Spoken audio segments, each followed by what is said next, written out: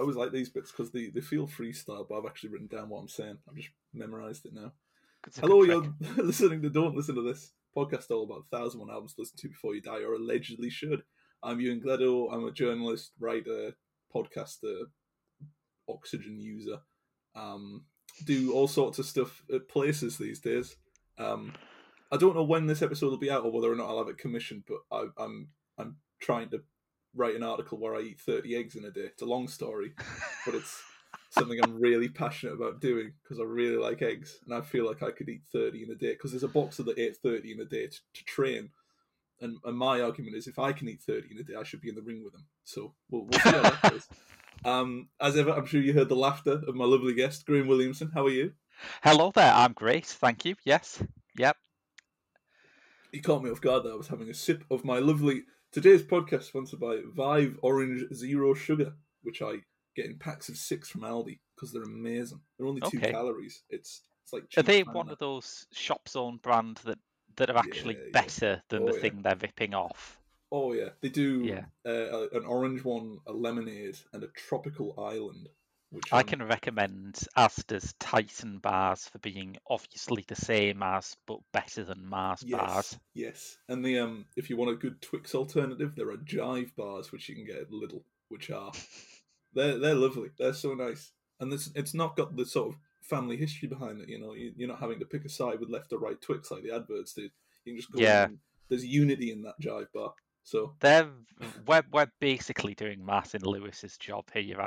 We are. I think Martin Lewis should just next show. It's just you can get Jive bars 6 for £1. There you go. That'll do. Easy.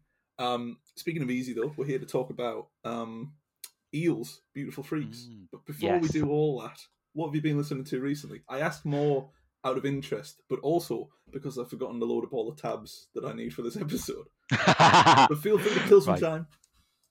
Yeah, let me give you quite a long list of what I've been listening to recently. I listened to the new Tennis album the other day, which is the first, is it? No, I'd listened to the Slug album before. It's one of the first new for 2023 albums I've listened to anyway. Really good, and they're in that stage now where they obviously have a signature sound. They still have that kind of Carly Simon-ish 70s singer-songwriter sound that they've always had. But they can do different things with it, and it still sounds like them. They can do a track with slightly heavier, messier guitar like Glorietta. They can do a disco track, and it just still has that Tennis vibe, and I find it really exciting when a band gets up to that stage. Oh, yeah. Thank you for killing that time. That was perfect. I think as far as new albums go, this year's been really strong. I mean, I say that coming off the back of listening to Gorillaz' new album, which was about as inspired as sort of Puddle Water. But oh dear, we all make mistakes. We not everybody gets to use their Stevie Nicks collaborations correctly.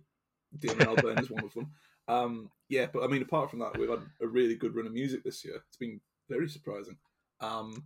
So let's shove all that to one side and head back to 1996 because Eels released their debut album Beautiful Freak back then, which is I'd literally never heard of Eels, or rather I thought I'd never heard of Eels, and a lot of the notes I've made mention Shrek because that's remember it from. That's where I first heard Eels. Yes, I saw the keynotes, which don't mention Shrek, and I saw the insert, which shockingly does not mention Shrek. Have they failed to, as Richard Herring so often exhorts people to, to put Shrek in it? They have failed to in just 4 paragraphs. Nothing, not a word, not a single crumb of Mike Myers' influence. But Beautiful Freak, 1996 debut album of Eels, made by E, Butch, and Tommy Walter. Obviously, E was Mark Oliver Everett, and Butch was Jonathan Hayes Norton. The only reason I know that is that I did a bit of digging and research.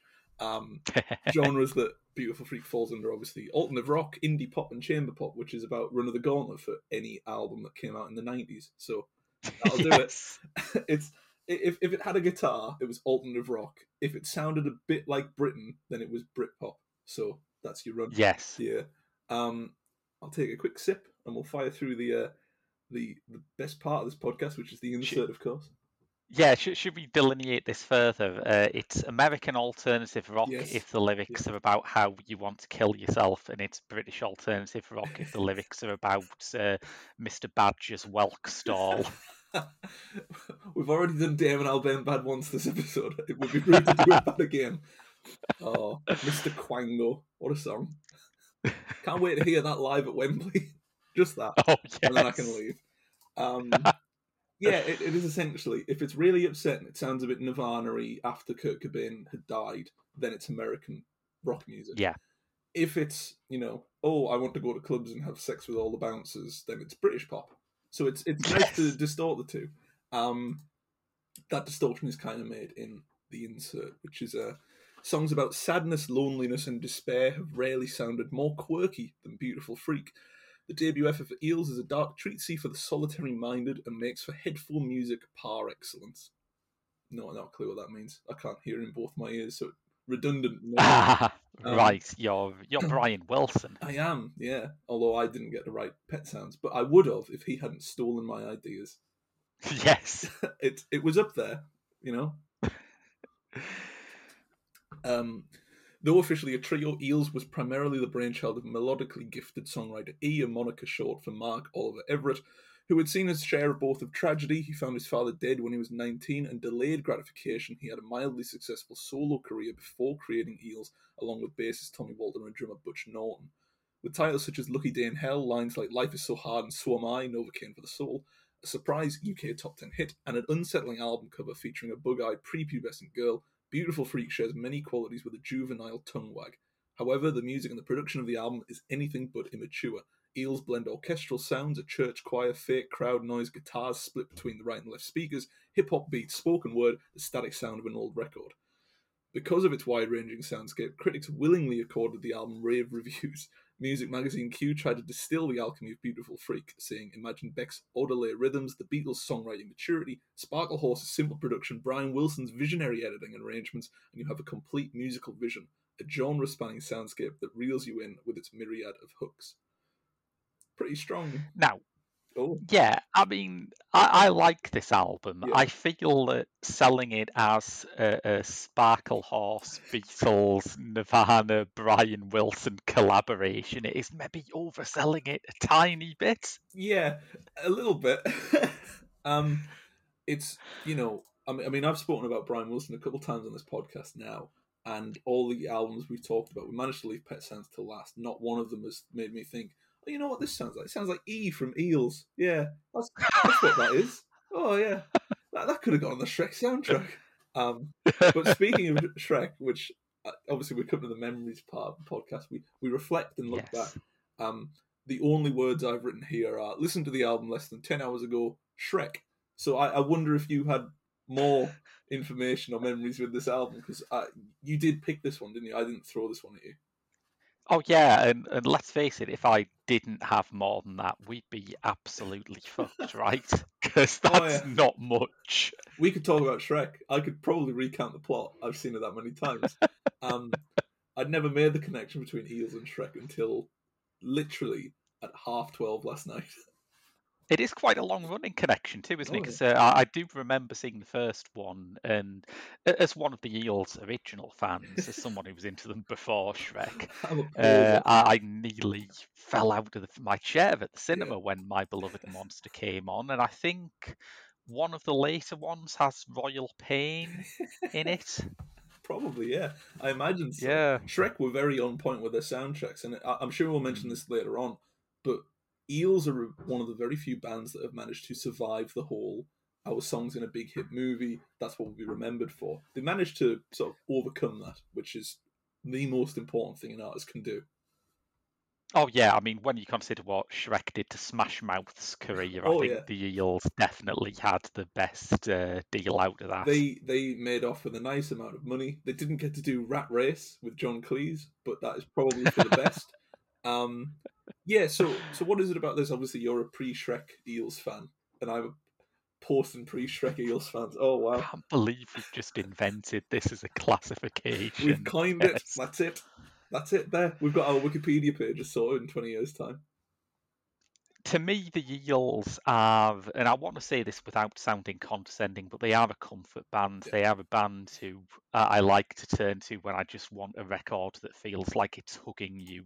And like, I think some of their recent stuff's been very good as well. Earth to Dora came out like in the middle of the first COVID lockdown, and that record felt really comforting to listen to then. But I don't know if these qualities are best showcased by this album, and I think this is one of the things that I was going through a bit of an Eels phase anyway. I was going through a phase where I was listening to all of my old Eels albums, and I thought I could probably turn this into monetizable content, which is what you do every time you have a pleasant experience.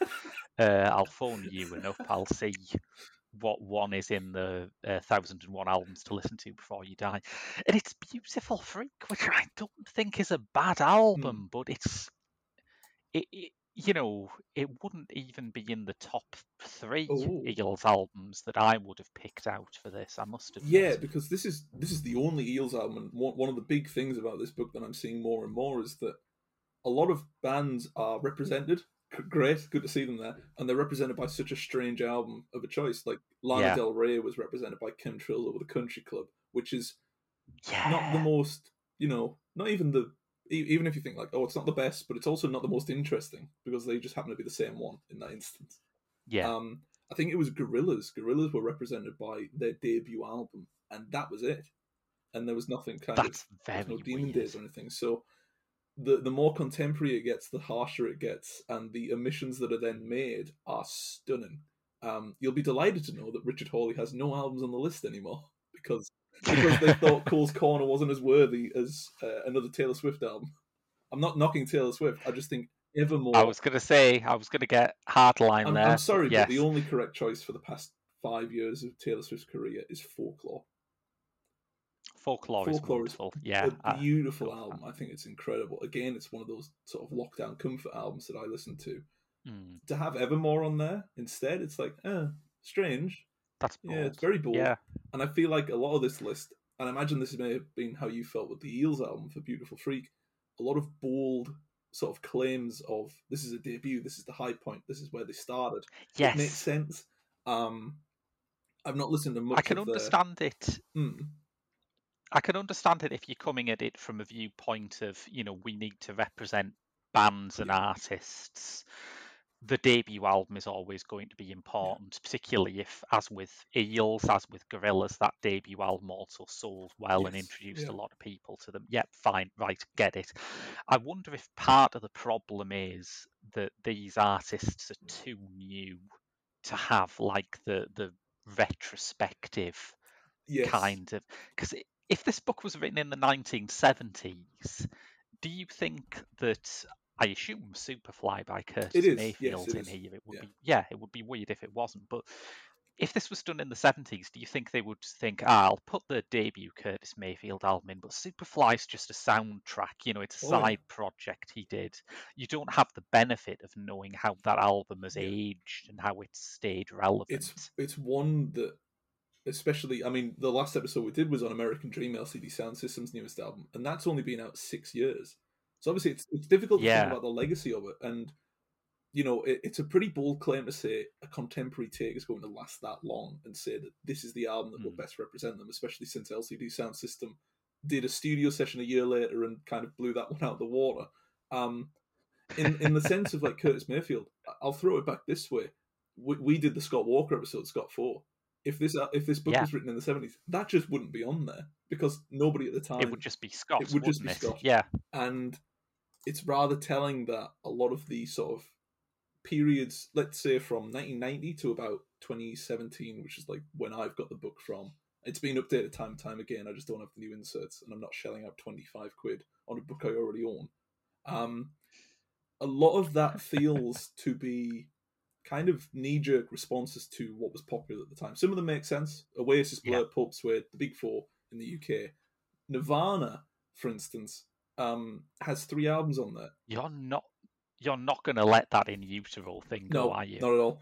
And I think, but But what I don't get is that In Utero is on there, but Bleach isn't. So it's kind of, obviously, we've got the benefit of hindsight. We can look back and then criticize the book. But there are so many. I mean, CeeLo Green's The Love Machine. I'm sure I've mentioned this before. CeeLo Green's The Love Machine is on the list. And it's, I know why he's on the list, because when that intro was written, no doubt people were listening to Forget You, which was major when I was about 13, and since then has dropped off the face of the earth along with its artist. There is always the risk of like a misfire in sort of supporting something contemporary, but it's kind of easy to see which ones need championing. You know, like from the past year or two, Ways Blood, John Cale's newest album, The Wave with Graham Coxon and Rosalind Dougal. There are certain albums that are like, you just kind of know. Yeah. Beautiful Freak with Eels, I get it. I've listened to a couple of their albums. I get why this was the choice because of that debut aspect, because of the Shrek bit. But it's like you mentioned, it's a debut album that sold well. Is it the best album to actually identify with as an Eels fan? Is it the one that's like, this is what Eels are all about? This is the sort of the smorgasbord of this is what you get from Eels. This is everything you can offer.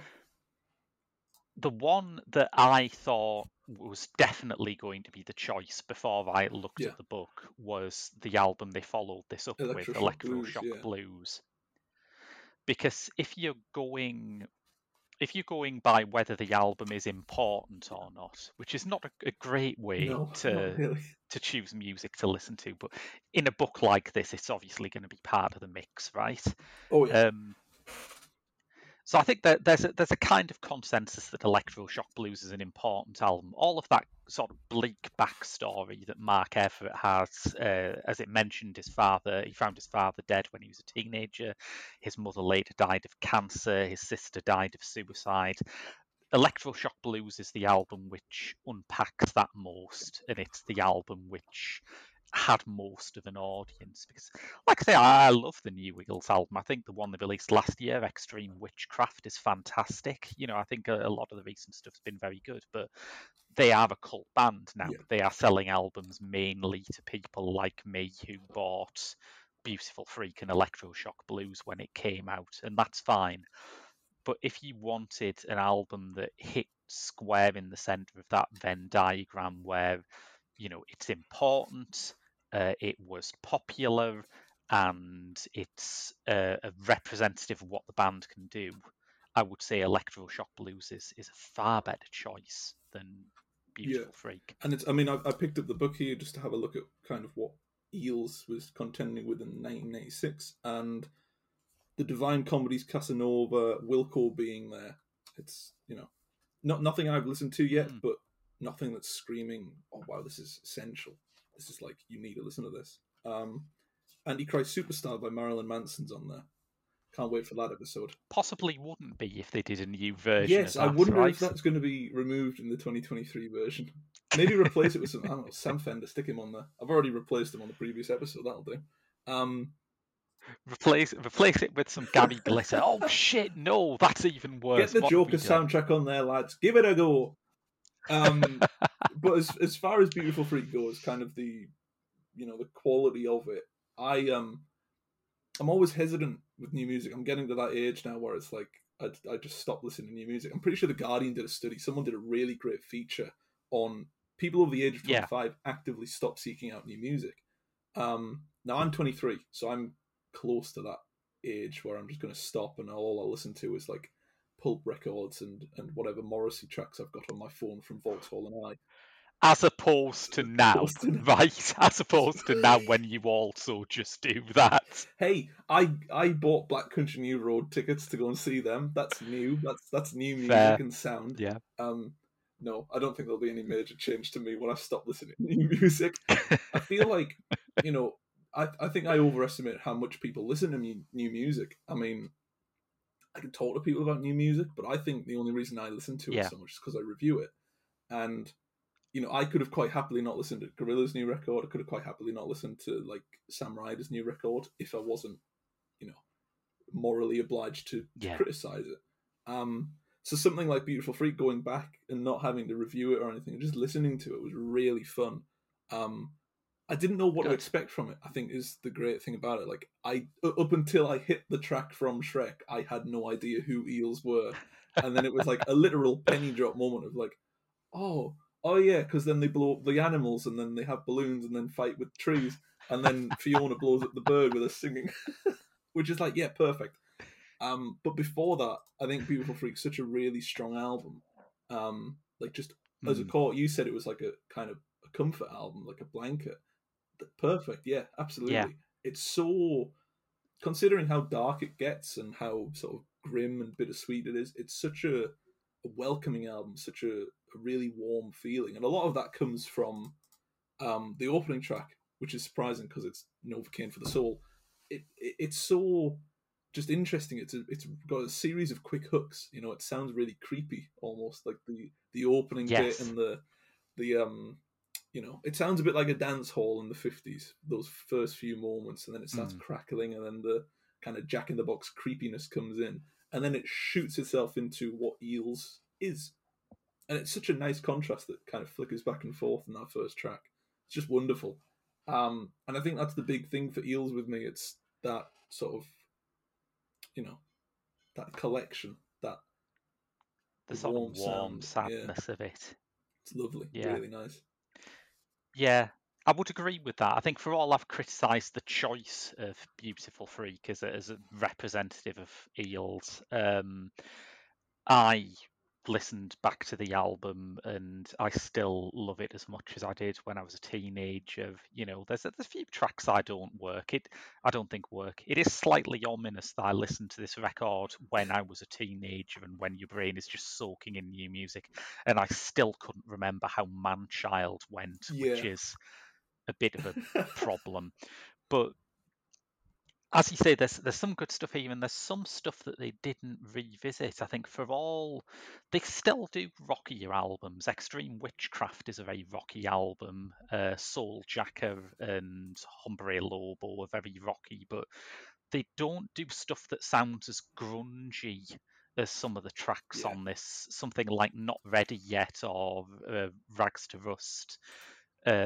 Are very, very grunge influenced in a way that they didn't go back to. But, you know, as a snapshot of that time, I think it's fine. And there are certainly enough different ideas on the record to mean that it doesn't sound too dated. Yeah, and that's the key, I think. Key to a lot of these, especially 90s albums, making sure the sound isn't dated is so, it's surprisingly difficult. You know, there's so much. Yeah. I don't want to call it filler, but there is a lot of albums out there that are kind of known for the single, and that's about it. And there's nothing wrong with those albums. I feel like there's plenty of great artists that do that. Don't want to mention any more names because I feel like we've criticised a lot of people already. But Morrissey. But there's a lot of there's Johnny Marr. There's a lot of on here that is pretty broad. It's getting a lot of perspectives. It's kind of testing the waters for a lot of things. I feel like Rags to Rags even. Really great, and especially after doing American Dream yesterday, it feels like a knock at that sort of inspired, pull yourself up, let's get going type of thing. It feels like a knock at that, which is, I love stuff like that. I really do. But stuff like obviously the title track, and then that kind of, I think that's where it hits it. It's like, okay, that's where we're going, and then it's Not Ready Yet, My Beloved Monster, and it hits that groove so well, and it just sticks with such consistency.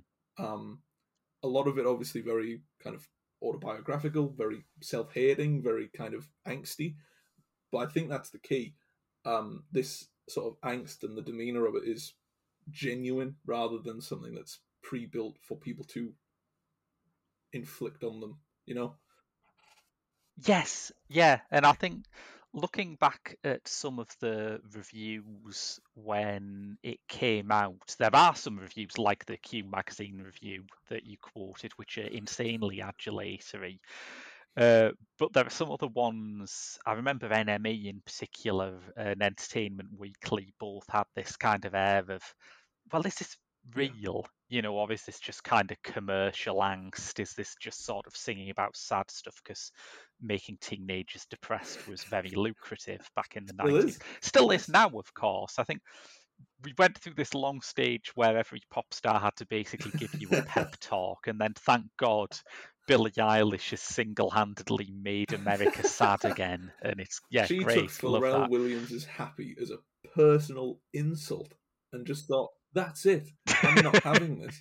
And has since then created what is possibly the most consistent pop artist music available currently.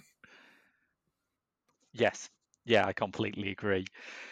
So I think part of the reason why electroshock blues hit harder is because suddenly it opened out what Mark Everett's life has been and where this comes from. But there was a point where you have the band who released the first album to be released on DreamWorks, which was rapidly becoming this massive media conglomerate, and of course led to them being on the Shrek soundtrack.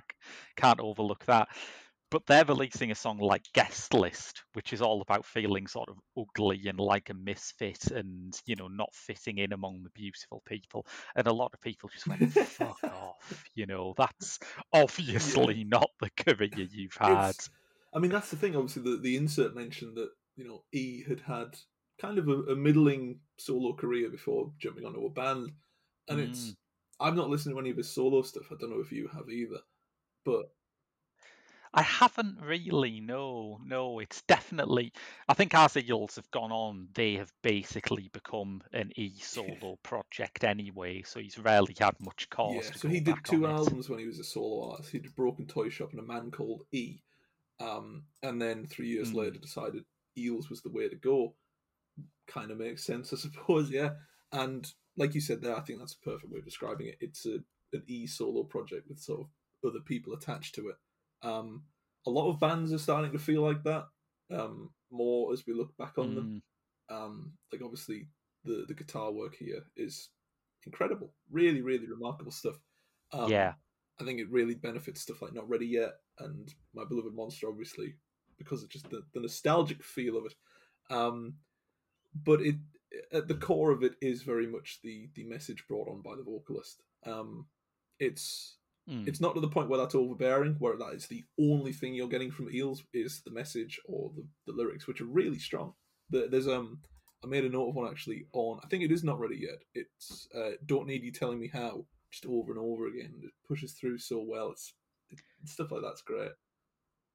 It encapsulates something very real in a very small space. I think it should also be pointed out that as sort of bleak as his albums can be, he is a very fun writer. The opening lines to Not Ready Yet, there's a whole world out there, and I know because I've heard stories, which is it's great. that little tongue-in-cheek twist, but obviously that's such a great line, very fun line, and at the same time it's inflicting on the listener exactly how he feels. It's like, there's probably something out there.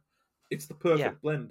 And I'm not listened to enough of Eels to make a sort of statement on where he ranks as a songwriter, but from Beautiful Freak, if you went off Beautiful Freak alone, really, really great songwriter. Really, just I think it's the confidence in that sort of terror, really, that fear, that anxiety, the loneliness. And obviously, every band was doing that at the time, or was going to do it at the time. You think of how Nirvana got on. It's a pretty easy sort of. It's an easy message to fall back on, but it's very difficult to make it genuine or unique or creative. And I feel like Eels have done that pretty easily, and they've done it by blurring a lot of stuff together. They've got hip hop riffs, they've got sort of chamber pop bits and pieces, they've got even like trip hop. Even there's little bits and pieces everywhere. It really works quite nicely. It's funny that because I remember the time trip hop got dismissed too easily because I think a lot of bandwagon bands sort of jumped on it really, but people say, "Oh, it's just dinner party music." But you listen to that now, you put that alongside something like Lana Del Rey or Billie Eilish, and it fits perfectly. And I think the trip hop aspects of this on songs like Flower or Your Lucky Day in Hell have aged really gracefully and as that's well. The key, obviously. I mean, not just with aging gracefully on the album, but with what it's associated with, of course, Shrek.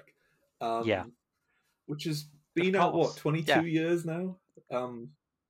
That's mad. Yes, it has, somehow. Because obviously, when Shrek came out, I was 1. So I'll have been 7 when the third one came out. Objectively, the best one. I was 7. Okay. And I kind of want to go down this route. It's got a bit to do with Eels, but why is it, particularly the first 3 Shrek films, they've got such great soundtracks? They are stunning. They are really well worked. Like really putting a lot of their attention into what is playing under the course of the movie. And I think it's My Beloved Monster playing. It's one of those where it's the song was established already. It's been used in Shrek, and it kind of gets that second after. It's got the extra burn to it, but it's managed to keep its. Again, we mentioned earlier Smash Mouth, and even the Monkeys as well. But the Smash Mouth cover are always going to be associated with Shrek. Yeah. Shrek feels associated with Eels. Is kind of the gist of it. Yeah, it's strange, that, isn't it? I mean, it can be hard to remember this considering what a behemoth it turned out to be and how we're still getting like sequels to its spin-offs 22 years later. But Shrek was positioned at the start of things as the sort of plucky outsider, where the scrappy, punky, bad-mannered little film that's taking on the Disney machine. And Disney at that time were in their stage where if there was a soundtrack, they had to get Phil Collins or Sting in to, write a suite of original songs. So it makes sense that Shrek goes firstly for needle drops and secondly for needle drops that are going to really impress the adults who are taking their kids to this film. You wouldn't get John Cale in a Disney film from the turn of the millennium, but Shrek can do that. Oh yeah, John Cale doesn't know what he's missing. His new album's great. Get it on Shrek 4 or 5, whichever one's next. Or it's not too late for Disney to make up for lost time. The Little Mermaid would sound, I think, a lot better with John Cale's horrifying version of Heartbreak Hotel playing over it. I want them to assemble whatever's left of Velvet Underground, and I want them to remake Toy Story. That's all I want. Right? That's it. That's all I want. That's all I need. That's great. Who's about? John Cale, drummer. Moore Tucker. Sterling Morrison still hanging in there, isn't he? Yeah. Stick them in a studio, put a padlock on the door, and say 12 songs, please. And that's it. That's the only instruction. They can do whatever they want. They won't see the material. Have Disney ever done an animated film about someone who's made out of glue? Because it could fit in Bug's Life, probably. They look weird enough to work. Or ants. But yes, Beautiful Freak has that sort of. It'll always have. It'll always have. Obviously, it got released by DreamWorks as well, which was. I think it was the same year it was founded. They released Eels' debut album, so they were firing off on a lot of cylinders. Of we're new, fresh, exciting. Here's what we've got to offer. Yeah. Which we look at how records are released, and it seems like a major risk for this was the second album DreamWorks had released, which was the debut album. The first one was George Michael's Older, which is genuinely shocking. That's immediately very strange bedfellows, isn't it? Like, I can understand launching with a George Michael album, particularly when he was at that stage in his career. But you're right, Beautiful Freak is a big risk for the follow-up. They went from releasing a platinum US album with their debut hit number 6 to Beautiful Freak, which hit number 114. Right. Which is, it says a lot about the stretch they were on. Pretty much, nothing hit higher than George Michael apart from No Name Faces Lighthouse got 2 times platinum. Okay, not sure how that happened.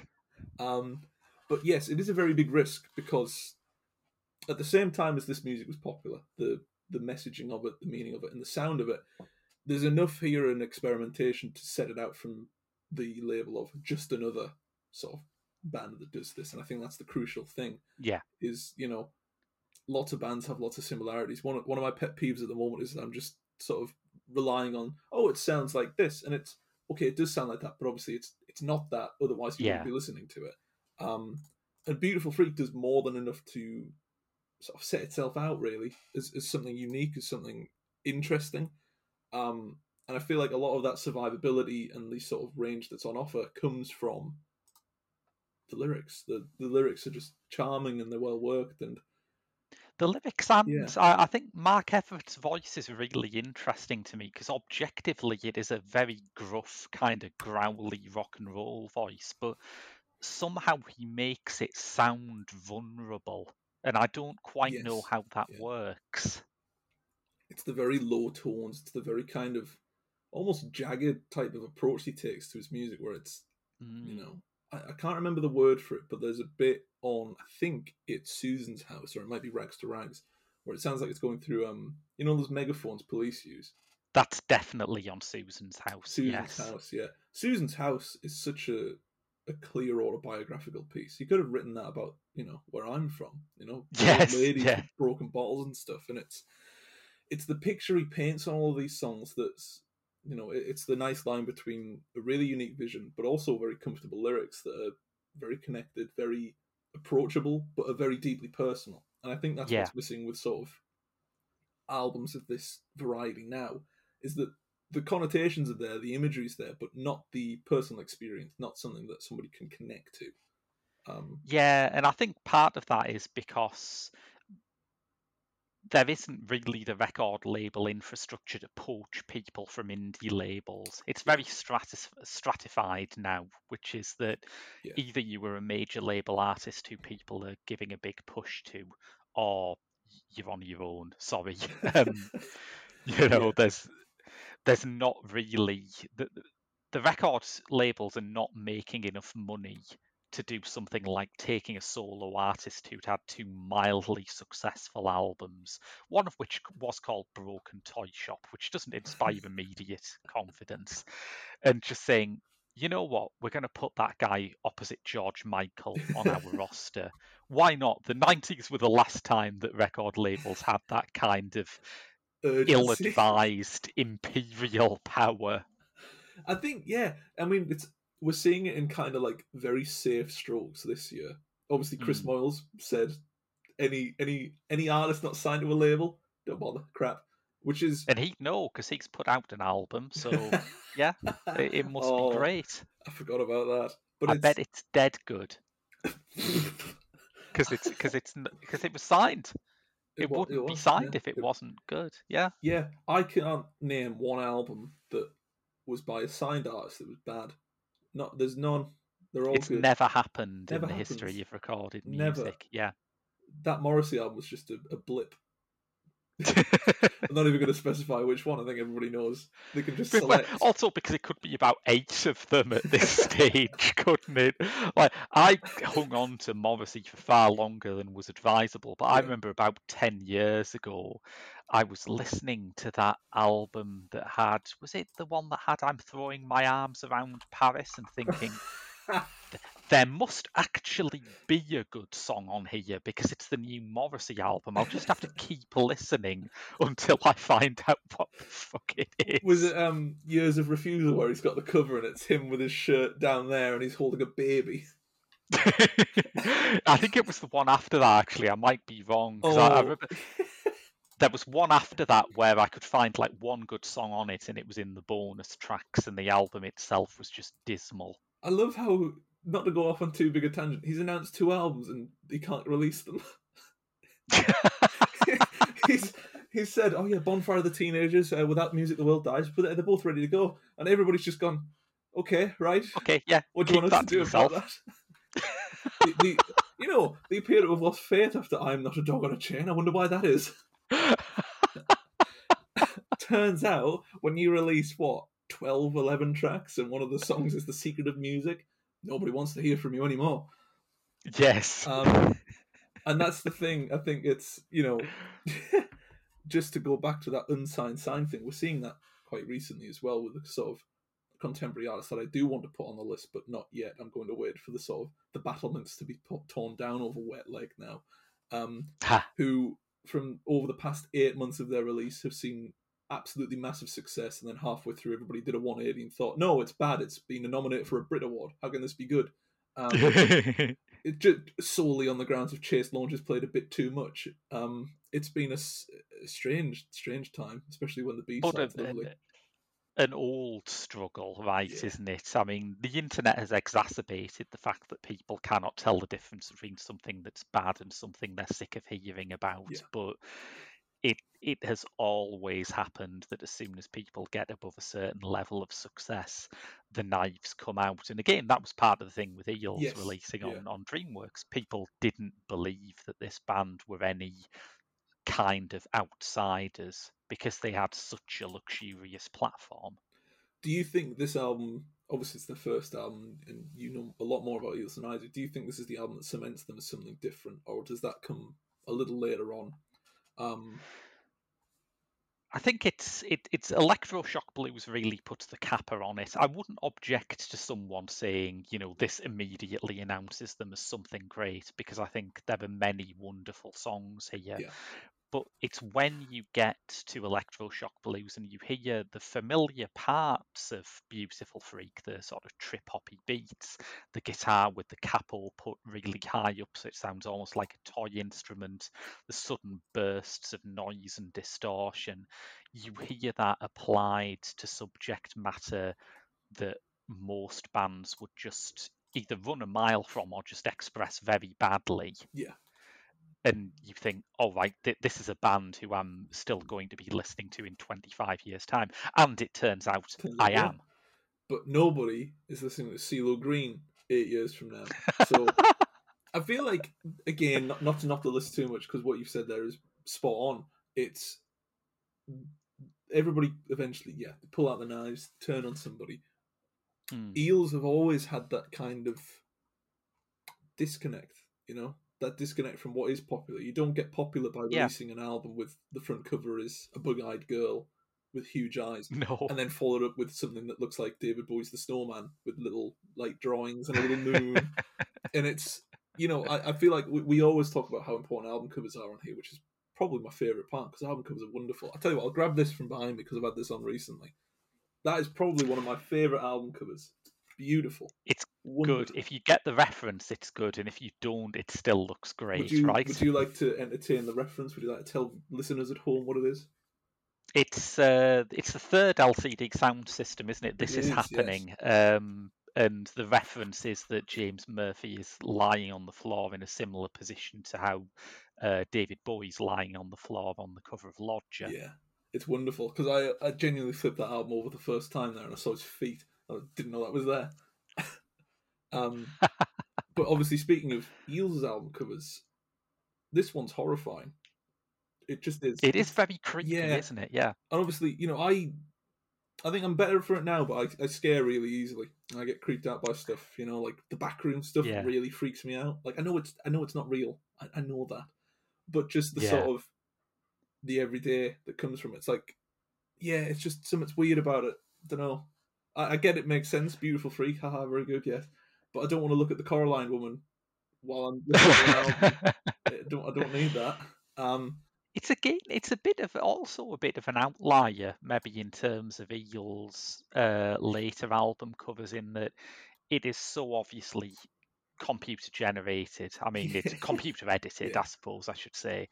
It's a real photo that's been tweaked within like early Photoshop, and that's not something they went back to. The rest of the album art that they do tends to be either of the camp of, we found this ancient old kitsch illustration in a junk shop, or we've got some really hip cartoonist from the New Yorker to do the front of this. And it's very analog, it's very handmade, and that I think fits with the music a bit better than this image, which is not bad, but it is more dated, I think, than the music it contains. Yes, and I think, you know, everybody sort of, I know the term "don't judge a book by its cover" exists, but everybody does. It's just a matter of fact. If you looked at that and thought, I'm going to have a brilliant experience with music, you'd be forgiven for not thinking so if you looked at just the cover. But I mean, I guess that leans into the legacy of this. Obviously, it's a bit early to suggest what Eels' impact is on the sort of culture and surface of music as a genre and all those lovely bits and pieces, but it's kind of clear to see the etch marks of it, these sort of startings of it. And it's one of those decisions that makes... Sorry, I'm getting blinded by the sun again. This happened yesterday. It's very bright, isn't it? other people would maybe move their chair, but I'm glad that you're sticking by this for some reason. Because I don't know. I think I might put sunglasses on.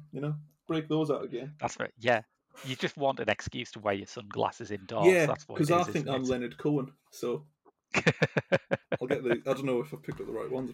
I think I've picked up the wrong ones. I've got a really big head, and I've picked up the ones that I managed to stretch the lenses and the frames so wide that they now like wobble on my head. Right. Because my head's that big. There we go. All right. So lovely, very cool. I feel like I'm about to sign Eels to a DreamWorks record label and say, you must give us half of your songs to put on the Shrek soundtrack. Yeah, next you're going to pull the cigar out, aren't you? I wish. This is why I should keep breadsticks on my desk so I can like mimic a cigar. But no, I'm afraid all I've got is 40 cents in euros and a token for an arcade that I nicked. Now I can't read my notes. Yes, so as far as the legacy goes for Eels, I don't remember what I said. As far as the legacy goes for Eels, well, the thing about Eels is they've like I say, they've been a fans-only band for a while. I think part of it is because they've been releasing albums regularly for so long. There is a new Eels album out every other year, with very few exceptions. That's what surprised me, how consistent they are. But people grow blasé about that.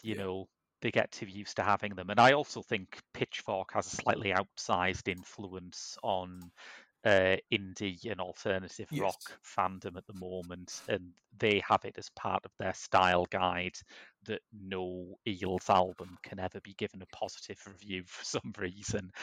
But I think once that fades, I think they will end up being one of those bands in the same category as someone like the Mountain Goats or Spoon, where they're never going to have a massive breakout hit at this point, but they will become a band who were beloved for this incredible consistency. Yeah, and just kind of to wrap it up here, do you think that's more important now to have that sort of core group after your sort of big wave of success? Because, it's an inane comparison, but it's the one that always springs to mind when I talk about musicians who were huge and are now kind of just still very popular, but will never have that success again, is Weezer, who obviously did the Blue album, were huge, and then kind of just are working because they enjoy it. Do you think that's the case for Eels now? They're working still because they enjoy it. They enjoy that connection with their fans. It never, definitely. They're not going to get a number one anytime soon. Sorry, they're not going to get number one anytime soon.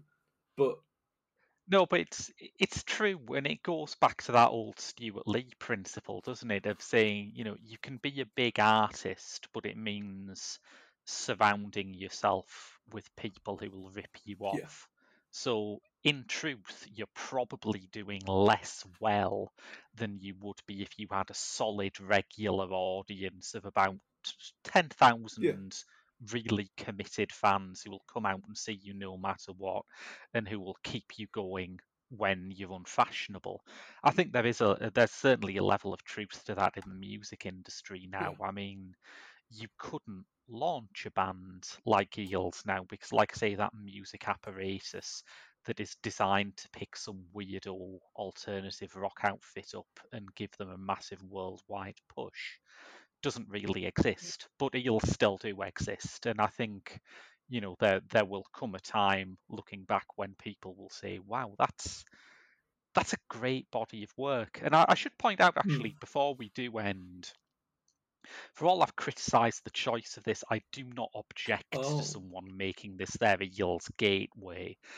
I think that, as much as I'd rather have Blinking Lights and Other Revelations or Electroshock Blues in there, I understand that those are very daunting to kick off with. So if you do just want an Eels taster to see whether this band are your thing, yeah, fine, go for it. Beautiful Freak's a good place to start. It's the taster sessions, isn't it? I mean, one of the very early episodes I did was Arctic Monkeys, and they've only got one album on the list. If it were up to me and me alone, I'd have thrown Tranquility Base on there because that's objectively their best album. Nobody wants to hear that. You'll be beaten with a mallet if you say that in public. In the future, it might be, though, because that's a divisive item, and Scofflaw was a divisive item, and that's the thing when you're making judgments on a recent band. You don't have time to say, all right, this split people at the time, but in the long run, I think we can find that the people who said this were right, because there hasn't been a long run exactly yet. that. So essentially, this podcast gives us a base to be the Pauline Kael of music. It does very well for our ego. In 20 years' time, when the podcast has ended, we can look back and say we were the ones that championed Eels' sold-out world tour, hitting arenas everywhere. Yes. I don't think that there would have been that statue put up of the cover of Blinking Lights and Other Revelations without us. No, we've done a lot of good for a lot of people. And speaking of a lot of good, what's the best track on this album? What would you say? I mean, it's interesting. When I listened back to it, I did find the grungy tracks really exciting, which I wasn't expecting because, like I say, they are both the most 90s and the most at odds with how Eels developed. But I do like Flower very much. I think the title track is lovely, but I think I'm going to go for Mental because it's got that kind of texture that disappeared at the turn of the millennium, where you've got a big hard rock song that still has all of these weird, kitschy analog synths over it. By the late 90s, there were whole bands like Tiger and Biss who existed purely to do this. And then suddenly it vanished. And I think it sounds great. Bring it back. They should. I think, looking at the... Obviously, I don't want to get in trouble with Italy again, but Mainskin's new album, not good. Right. I felt the same sort of pitchfork on that one. I had a real weird slate of Twitter users messaging me, saying I was questioning the band's abilities. It's like, yes, that was the point. I don't. What did you expect? And one of them just said I was an outright liar, which is a bold move. As far as Eels go, I really like Not Ready Yet, because for me that's kind of the... I had to stop myself from picking the Shrek song, but Not Ready Yet for me is that perfect sort of contrast that Eels bring. There's a real shaky guitar, that real heavy reverb, and it just sounds so fragmented and really sort of not gentle, but it feels like it could collapse at any moment. It feels very fragile and awkward in places, and it's contrast with such really confident vocals and a real confidence in the abilities. And I think that's the key. I think the key to sort of the indie rock that wants to appeal to people that are, wanting to have main character syndrome is that the playing and the vocals need to be confident and personal. And that is when an artist can say, this is for you, and you can inflict your personality on that. It can't be the other way around. And I think Eels understand that so well, of this is our feelings, this is what we want to present as a band. If it connects with people, fantastic. That is the aim. If people find themselves in that song, that's a bonus. And I feel like there's an integrity to that in Eels that isn't elsewhere, especially not at the time. It's one of the paradoxes of art, I think, that if you want to make something that other people really relate to, you have to do something that is very, very specific, because you want people to click with it on that level of saying, I thought I was the only person who that had happened to, and you can't do that when you're dealing with generalities. Absolutely. And suppose we kind of answered this question, and I forgot to ask it last episode, so I'm doing it now to put in muscle memory. Any replacement album? No? Yes? I mean, in a dream world, I would say Blinking Lights and Other Revelations, because I listened to that again. That was why I went through this sort of Eels phase, and I was that's a whole double album, and it's a proper double album. It's 90 minutes long. It's not one of those ones where it's a single album spread out so they can say, look at us, we've done a double album. But the consistency of the songwriting is so high.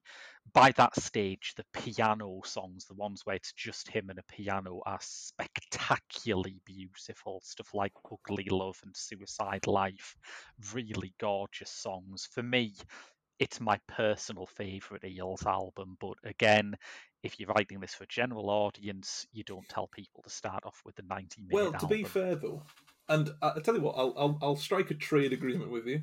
Okay. CeeLo Green's The Love Machine is probably going to be booted off the list. I will reserve that empty spot for this Eels album.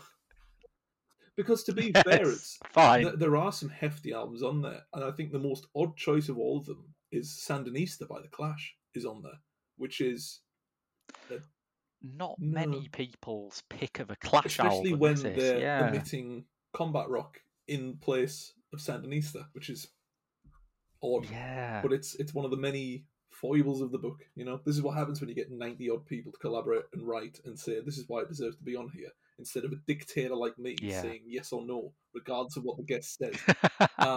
It's a fantastic album. It really is. It was a really nice surprise, and I feel like I get stuck in ruts where I'm not expecting anything from music, and to have something like Eels just kind of spring up out of the blue was just delightful. It really was. So thank you very much for hopping wonderful. on. Yeah, it was fantastic. Yeah, they are one of those bands that I do evangelize for, and it's lovely when that works. I'm certainly of the evangelical sort of side on Eels now. I'm happy to sort of stand in the streets next to the people that are preaching about religion, saying, "Have you heard Beautiful Freak yet, lads? It's really good." But other than on the streets yelling about Eels, where else can people find you? Socials and all the good stuff where we plug our work, because that's the whole purpose of podcasting. I'm going to take the sunglasses off now. The sun seems to have gone in. No, it hasn't. I just stared at the sun.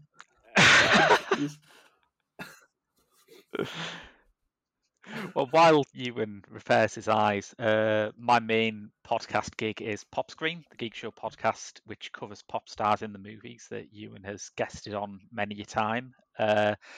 I also write for the Geek Show, for Byline Times. We are Cult for Horrified, the British horror website, which is currently working through its 50 greatest British horror movies, which is a great poll. Really Theatre good of stuff Blood there. better be on there. I think Theatre of Blood. No, they haven't released the whole thing yet. I bet Theatre of Blood will be on there. The Company of Wolves is on there, which is my favourite, so I'm happy with that.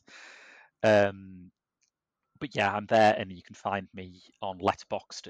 Just search for Graham Williamson, and I'm on Twitter and Instagram at Graham W. Film. Perfect. And as ever, you can find me in the usual places. Cult Following, which got a lovely revamp. You can go and click on that and see that there's more adverts. Please click on those, as that's the only ad revenue I get. And then usual places. The weird stuff for Daily Star. What else is there? I don't really write for many places now. I've kind of siphoned off everything to my own website. Go and follow this podcast on Twitter and all that good stuff. Yeah. Oh, yeah. Twitter as well. Ewan Gleadow, EWANGLEADOW. Twitter and Letterboxd, both of those. Go and give us a follow on there, because occasionally I don't retweet my work, and sometimes I'll put out a funny thought once a month, which is about the best it gets. Suppose we'll end it there after I've watched pretty much all parts of my work today.